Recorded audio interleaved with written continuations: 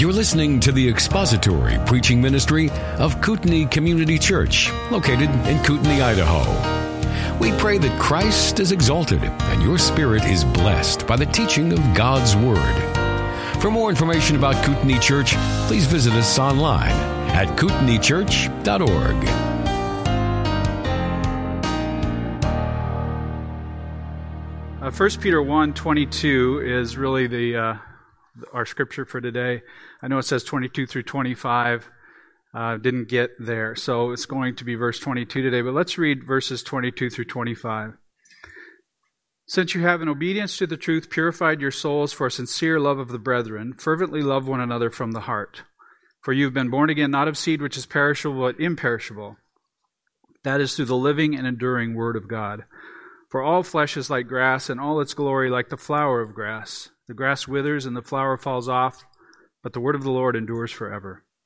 And this is the word which was preached to you. Now, as I said, focus will be on verse 22.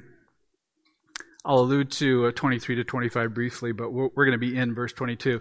Now, when you read this verse, there are some thoughts and questions that arise in your mind immediately. And I'd like to ask you what those are, but in this format, I can't do that. So I'm going to tell you what I see in it, and I'm going to pray that that answers a lot of your questions around it. Let's look at it. First of all, the language of verse 22 is challenging to interpret. You may have a different translation than what I read. There's different translation choices. And on first reading, I'm not sure what Peter means by that first phrase. Since you have, in obedience to the truth, purified your souls for a sincere love of the brethren. I'm not sure exactly what that means. I'm especially interested in what purified means here.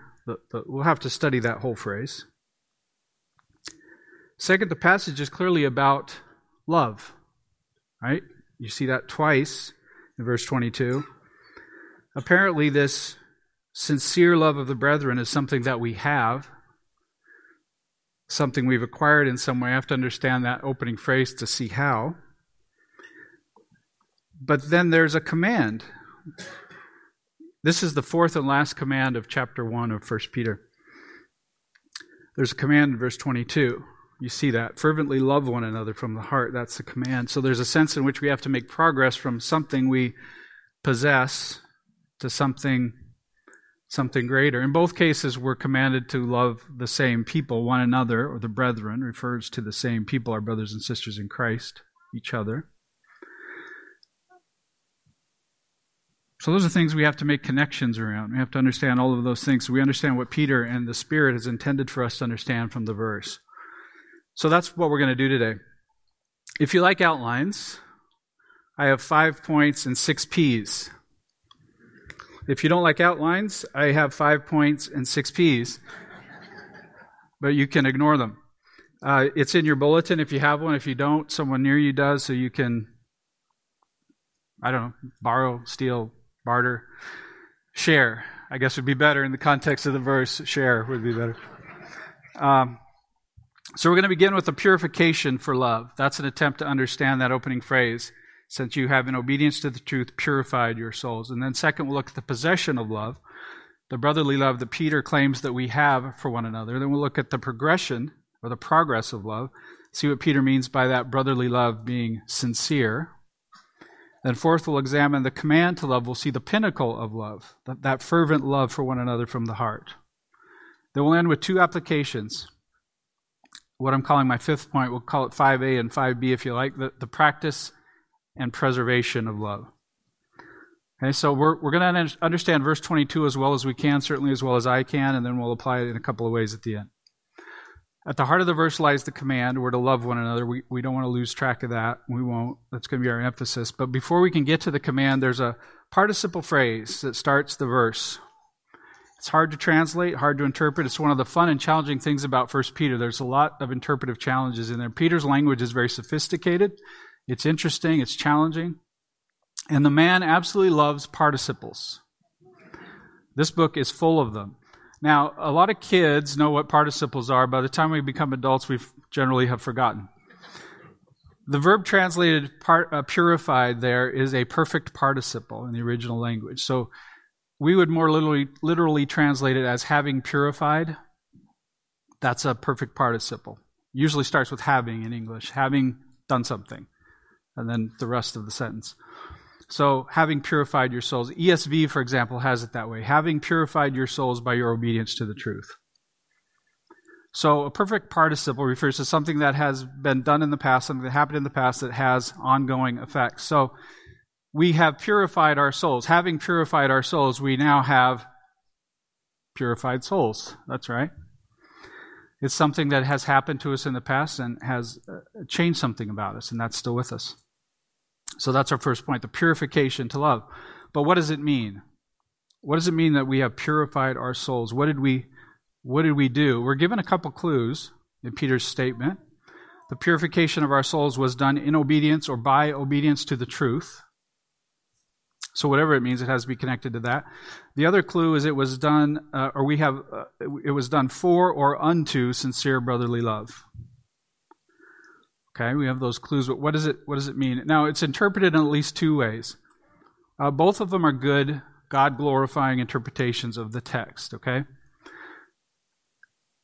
I think one of them does a better job of paying attention to the subject here. I think it is more true to the way the word is used in the scripture elsewhere. And I think it's better connected to the immediate context of chapter 1, and particularly the other commands. So the first interpretation, the one I'm going to disagree with mildly, is that the purification of the soul is regeneration or conversion, being made alive in Christ, given repentance and faith. So in short, this would mean our salvation. Okay? Then if this interpretation is correct, so if having purified our souls means being saved, then what would be entailed in obedience to the truth? If we were saved in obedience to the truth, what would that truth be that we obeyed? It'd be the gospel. Right? The gospel. We live in obedience to that gospel. And there's a lot to like about that interpretation. Obedience is sometimes used to mean that initial saving faith. We see that a couple times in Romans where it's referred to the obedience of faith. But here are some of the problems that I see with that interpretation. I think it's unlikely. First, look at your verse. Who is said to be doing the purification in the verse? Who's doing it?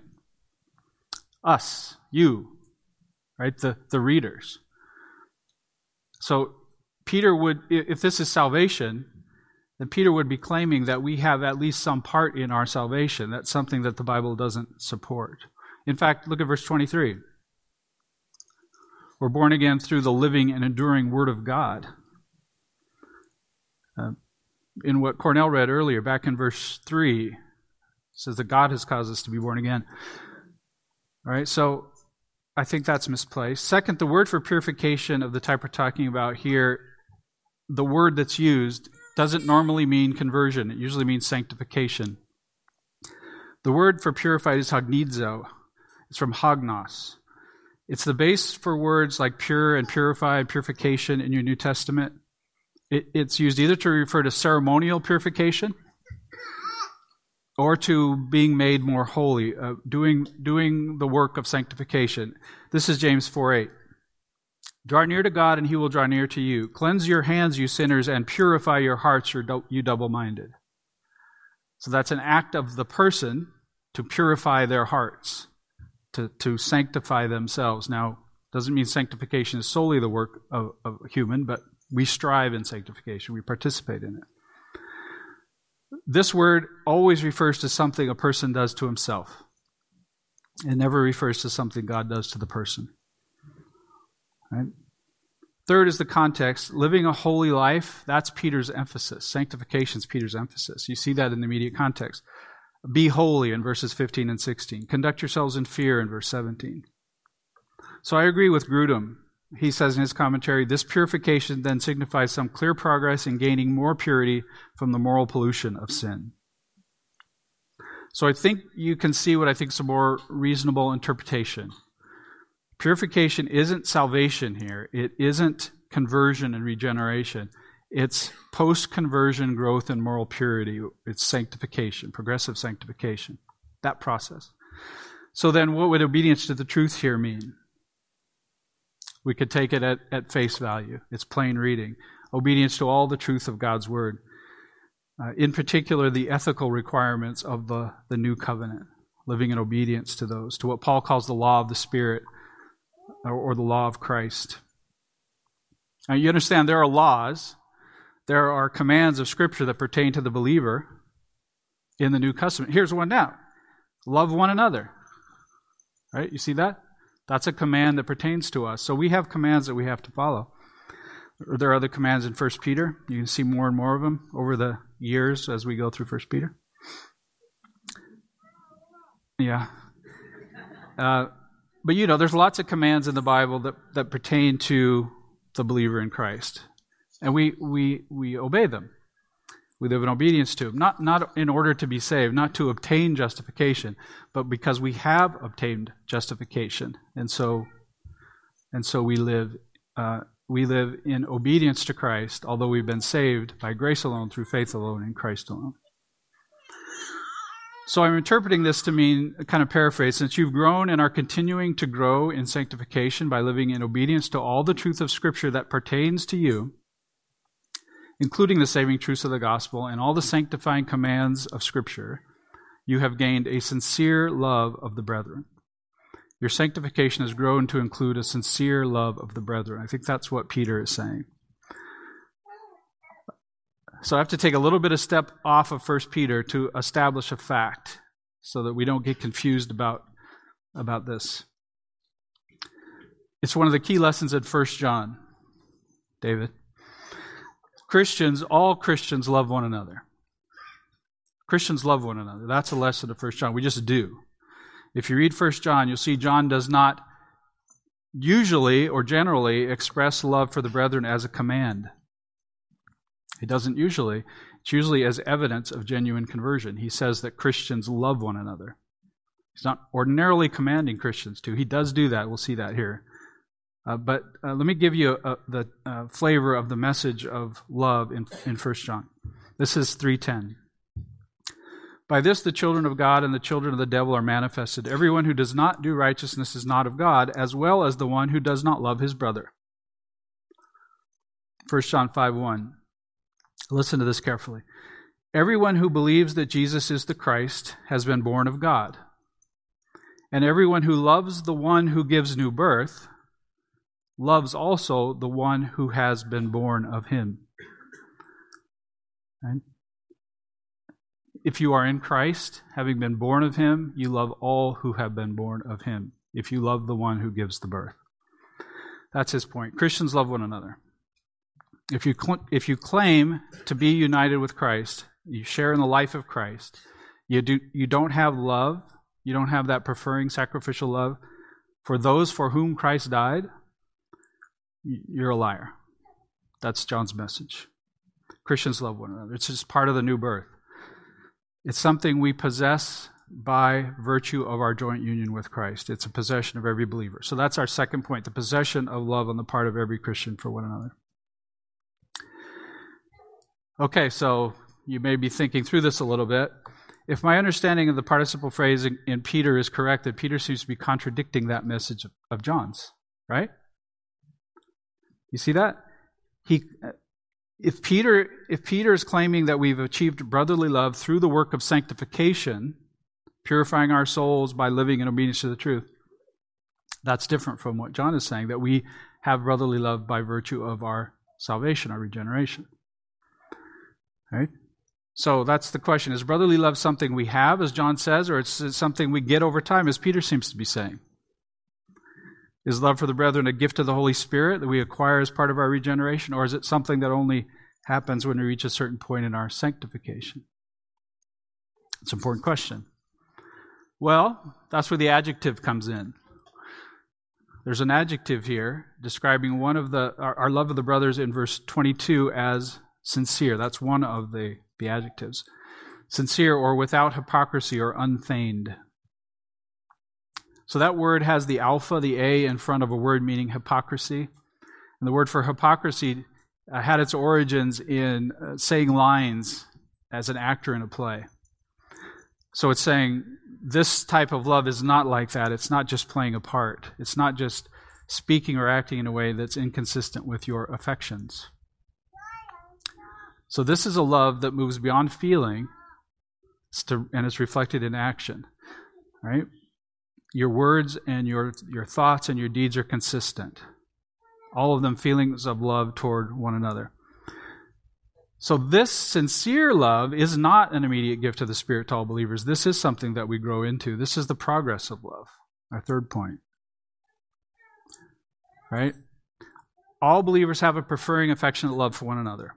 We get that by nature of our conversion, our being united in fellowship with Christ and so with one another. But it's not true that our actions are immediately consistent with those feelings. We have to learn that kind of love. Right? We have love for one another, but we have to learn it. It's true in 1 Peter and in 1 John. So John clearly says that brotherly love is something we gain at regeneration, but he also commands sincere love. Listen to this, 1 John 3:17 and 18. But whoever has the world's goods and sees his brother in need and closes his heart against him, how does the love of God abide in him? Little children, let us not love with word or with tongue, but in deed and truth. He commands a consistent love, a sincere love, a love that acts in the way that it feels. Right? That's a command from John. We saw a command in what David read this morning in Sunday school. All right? So we're taught that Christians love one another. Christians also are commanded to pursue love in action, to make brotherly love consistent or sincere. All right? So that's what's happening. I'm trying to put all this together in my head. So by living in obedience to the commands of Scripture, we grow in sanctification and gain a more sincere form of the love that we all have by virtue of our regeneration. That's the message. Okay, well, that's good. That makes sense, right? But why do we need a command then? If Peter is saying we have accomplished that sincere love of the brethren, then why do we need a command? Why does he tell us to fervently love one another from the heart? Why tell us to do something we're already doing? That would be curious. Well, let's understand exactly what that command is. And this is the heart of this verse. What exactly does this command mean? First point we have to make is a difference in the verbs. There are two verbs translated as love in the verse, two different Greek words. The love of the brothers. And kids, you're thinking, is he ever going to say the word? Get your pencils out because it starts now. And there will be a burst of you putting your little notches on the papers, okay?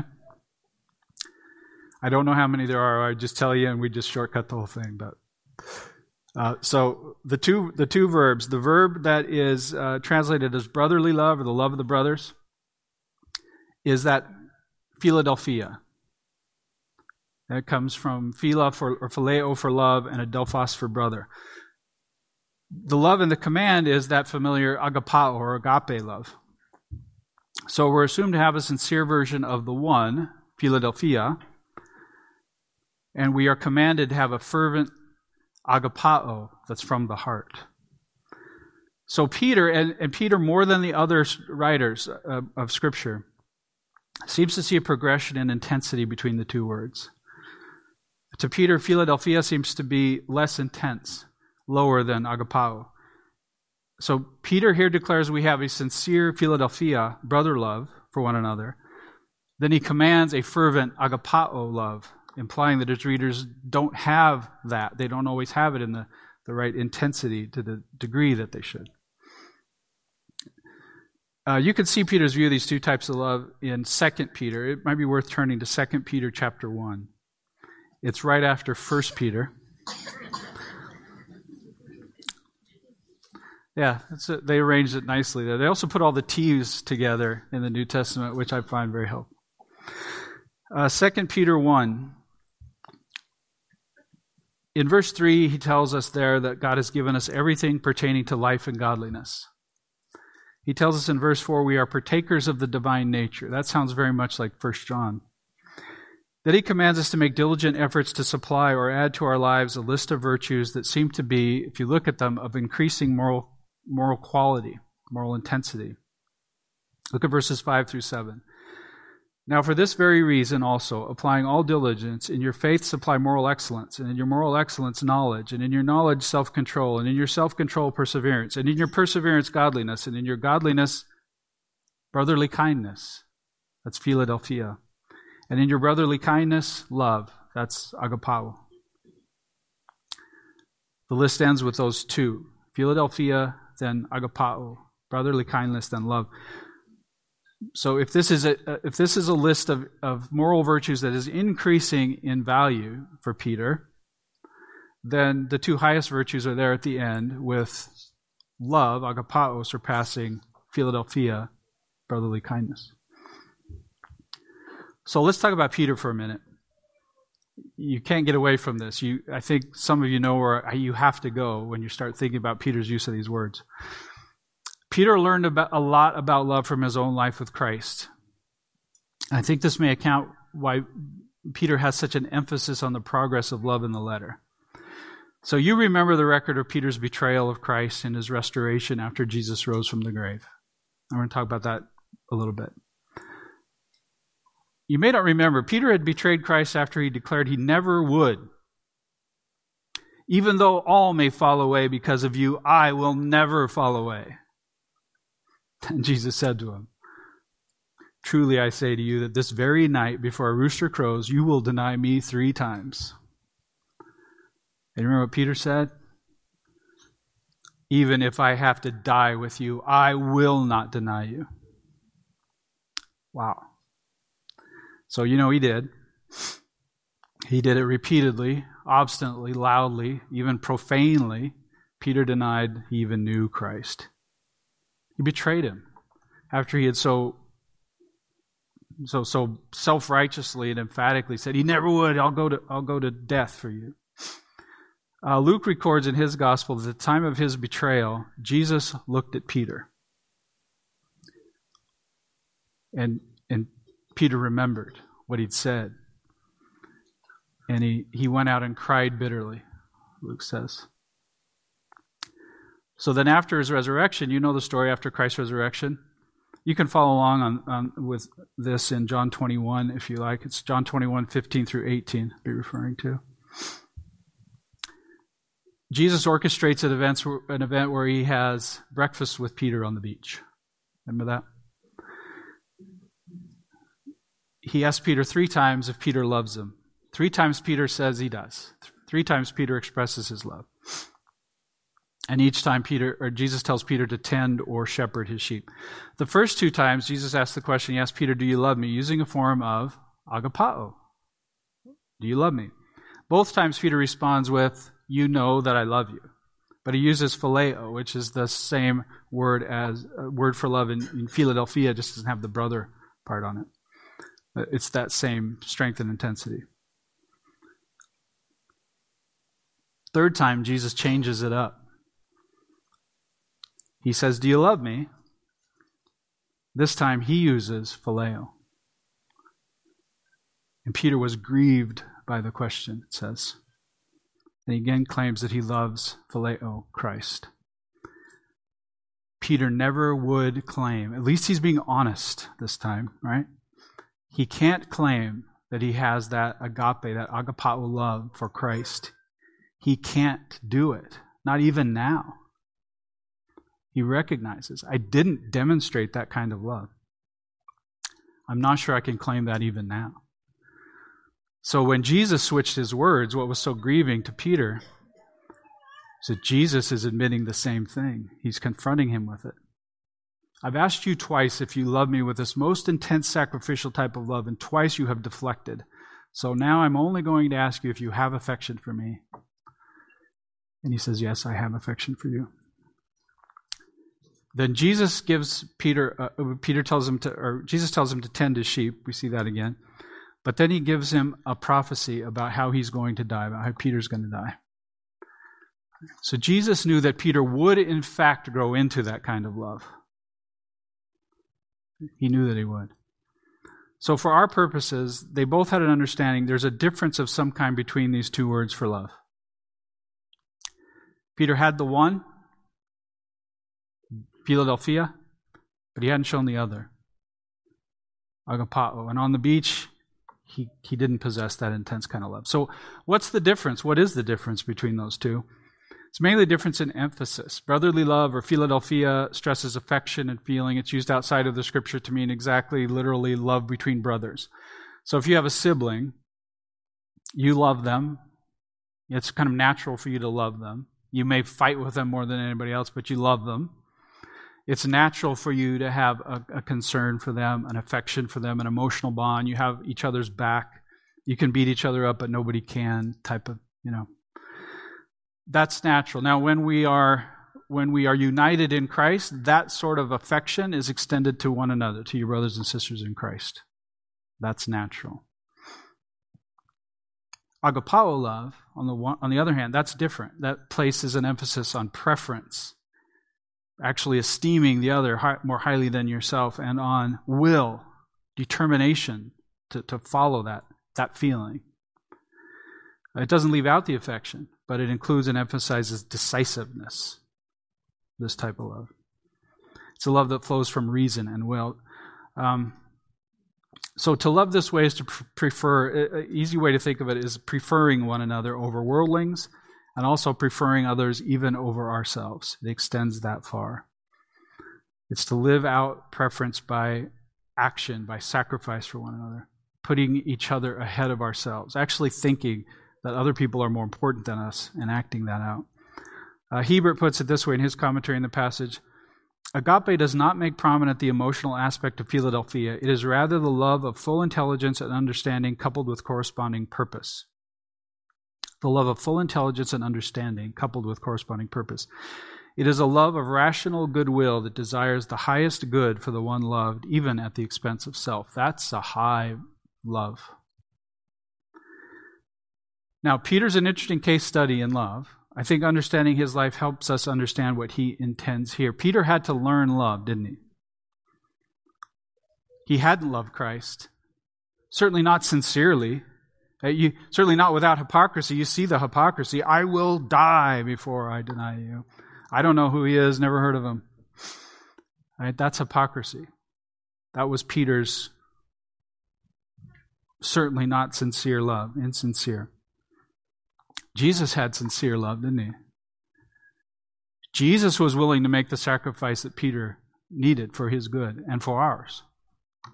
Peter wasn't. So Jesus told Peter at his restoration to do something. He told him to do that which would be an expression of genuine love by Peter for Christ and for his sheep, for Christ's sheep. He told him to tend the sheep.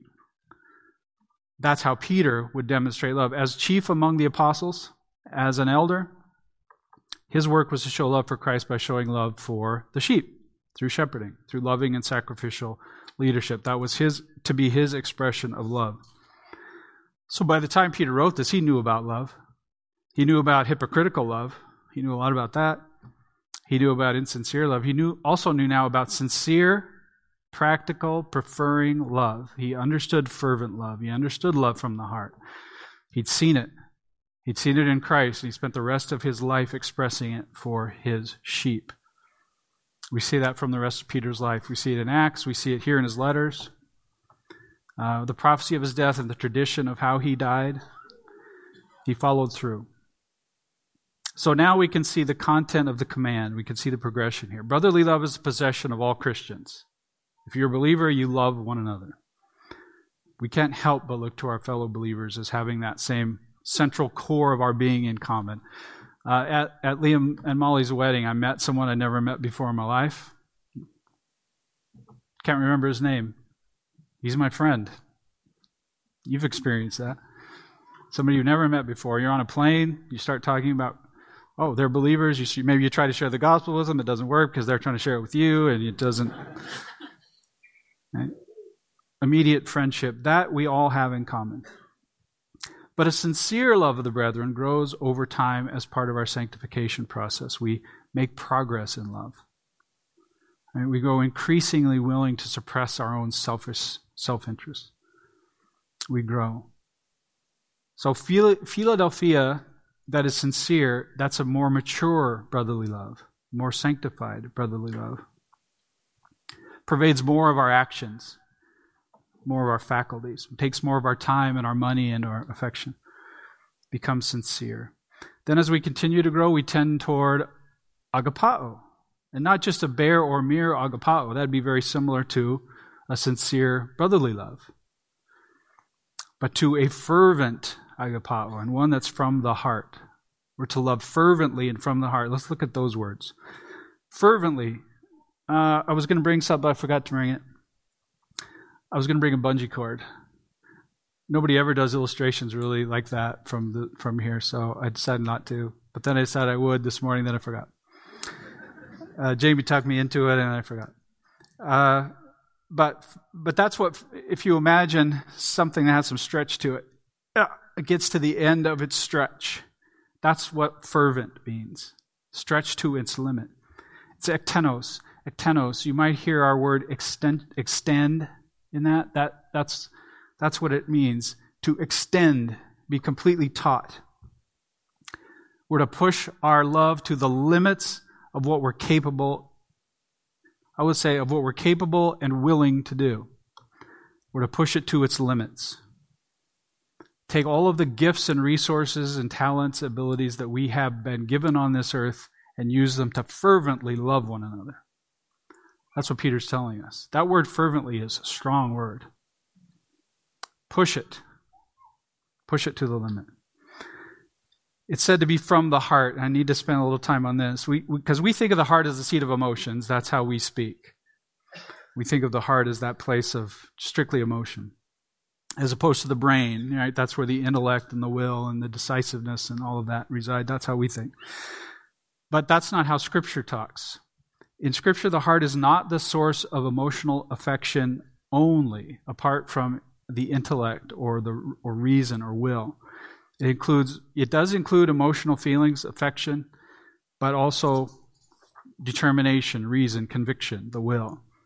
It is the word cardia. It does literally mean heart, that organ that pumps blood, but it has a figurative meaning. And my point is only that the figurative meaning isn't confined to emotion. Loving from the heart doesn't mean with emotional affection only, but the whole mental, moral inner direction of the person. What I think is most easily understood of as the will. We're to love willfully, with resolve, determination, and affection. Right? All of our faculties of conscience, decision-making, affection, desire, all of that are to be bound up in this love. It's to be comprehensive. So if you put all that together, that's Peter's strongest possible expression of love. It's the pinnacle of love. Right, you see the progression? We go from the brotherly love that we all possess as part of our regeneration to a more sincere brotherly love as we grow and are sanctified, as we learn what God's Word expects of us and we obey His commands. And then we continue on to a fervent love for one another. It's extensive, it's willful, it's sacrificial, it's obvious. That's what he's looking for. Paul makes exactly the same command in a similar way, 1 Thessalonians 4, 9 and 10. Now concerning love of the brothers, you have no need for anyone to write to you, for you yourselves are taught by God to love one another. That's that love we all have at regeneration. Love one another. For indeed you do practice it toward all the brothers who are in all Macedonia. They're expressing their love sacrificially. They have a sincere love. And Paul tells them, but we urge you, brothers, to excel still more. They haven't reached fervent love for one another from the heart. Right? None of us will ever reach this completely, but this is our objective. This is our command. You love one another. Love one another more. That's what Peter's telling us. So Peter will go on to tell us in verses 23 to 25 that I unfortunately don't have time. I could do it. You guys got another? No. Yeah, good. Thank you. Student of the week. Right there. Verses 23 through 25. You can look at them. 1 Peter 1, 23 through 25. You can see that really what he's telling us is that our love for one another is a good investment.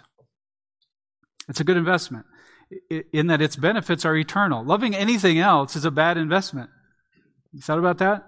Loving anything other than Christ or one another, other believers, is a really bad investment. It's only going to last a few more years to have any benefit, and then it's gone. Right? But love for one another is eternal. It has eternal benefits. He tells us then why our love is eternal. You see, it's because our salvation is eternal. And our salvation is eternal because His promise is eternally valid. The truths of the gospel are eternal. His word is always true, never changing. So because of that, we can love one another and we can understand that it has eternal benefits. Like when that person whose name I don't know, he was dressed nice, had a tie. Some of you probably met him. It's okay that I don't know his name. I'm not going to talk to him again because I could take, AJ and I were talking about this last week. I can say, let's take 10,000 years and get to know each other. Right? It's this love has benefits that last forever. Okay? But getting into that will be for another time. But what's the application? I'm going to make two applications I think we can make safely according to the Scripture. The first is a personal one. It's what I'll call the practice of love. And that application is very clear. Look at 1 Peter 1:22. It's the command. Do that. That's the application. Fervently love one another from the heart. Extend your sacrificial love for one another to its outer limits. Stretch it as far as you are willing. And then grow in your understanding of God's word so that you see the heart of God toward His people, making you more willing. Right? This is a virtuous cycle.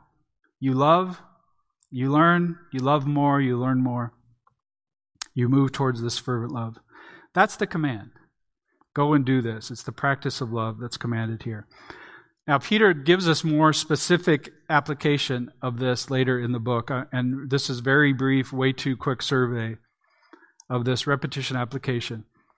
We're told to love the brethren in chapter 2, verse 17. We're told to be like-minded, sympathetic, brotherly, tender-hearted, and humble in spirit in chapter 3, verse 8.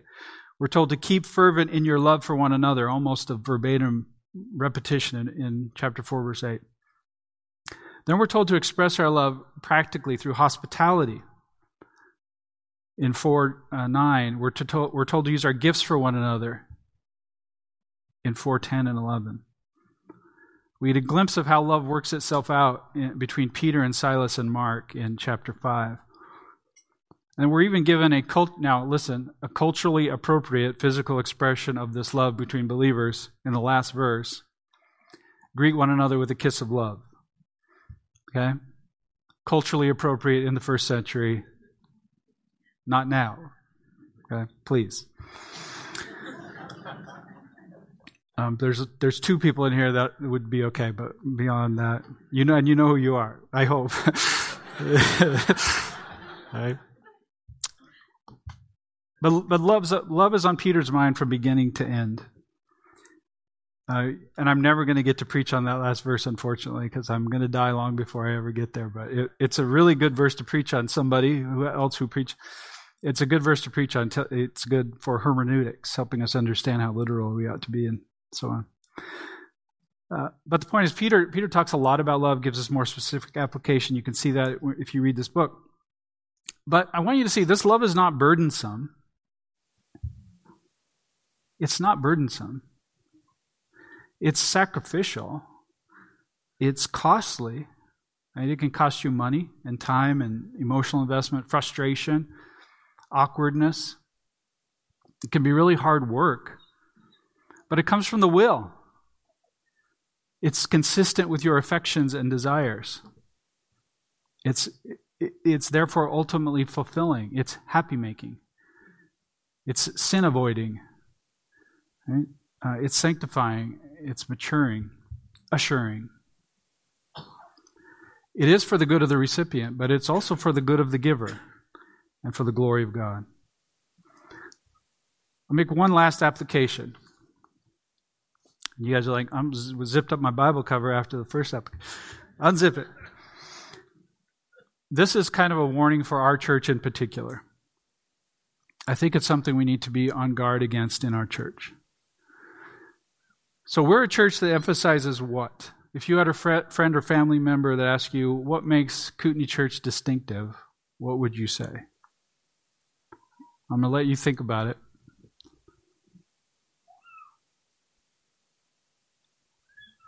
Would you say made some guesses.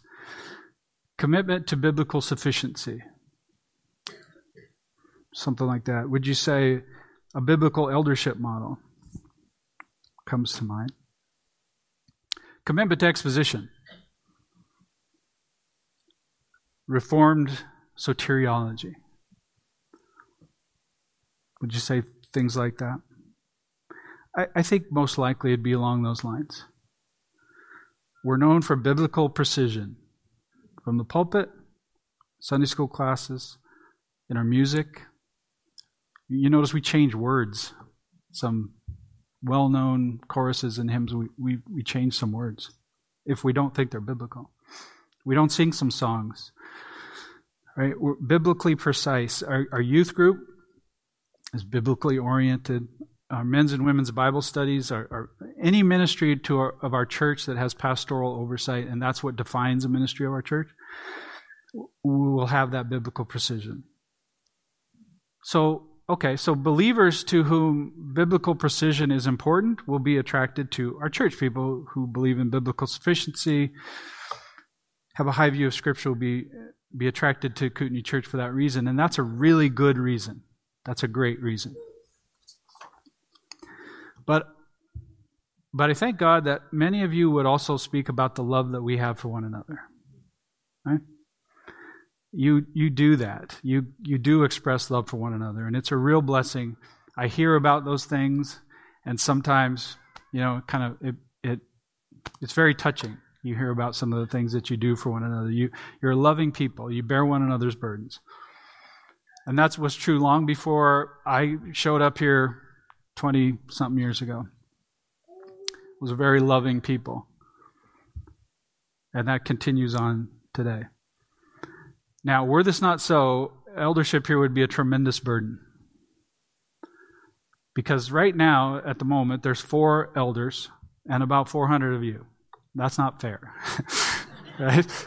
That would be very, very difficult if you weren't bearing one another's burdens to the degree that you do. So very thankful for our deacons and for just all of you who bear one another's burdens, love one another. But be on guard. Those things are not always held jointly. Okay? Church that insists on doctrinal precision and expresses that affectionate, willful, sacrificial love, that fervent love for one another from the heart, that's unusual. It's not unique. It shouldn't be unusual at all, but it is. Churches can go off in 2 ditches, right? Either cold orthodoxy, like the church at Ephesus in Revelation, or the other ditch, kind of an affectionate, ignorant, tolerant disobedience, like Laodicea and Sardis. I don't see us going the way of Laodicea. I mean, who knows, right? 3 generations, 2 generations, things could, who knows? But I don't see us going that direction. But the way of Ephesus is a possibility. If we don't obey the command to fervently love one another from the heart, we have to preserve this love that we have for one another. We have to protect it and maintain it. We have to pass it from one generation to another. We have to organize everything, our formal activities, our informal activities, programs, your own private fellowship time together, everything around this idea of protecting our love for one another. Because what's the danger? What's the danger? If our determination, our determined obedience to the Word of God, if that makes us enemies of the lost or of one another, if we can't tolerate disagreements over tertiary matters, we'll lose that love. We could lose it. This is going to be, oh well. I can still teach Sunday school after this, I think. If we too closely identify with a political party, some political affiliation, or even a nation, there's a danger. Right? We have to live out our lives in love for one another, in service. We have to use our gifts. If you have a spiritual gift, you have something you're good at, you have to use it for God's glory. Or I pray He'll take it away. Right? God calls Himself a moth. He will take away that which you use for someone else's glory. He will take it away. I pray that he would. Use your gifts for his glory. Use your money for his glory. We have to excel in hospitality and generosity. If we see this hour, or this,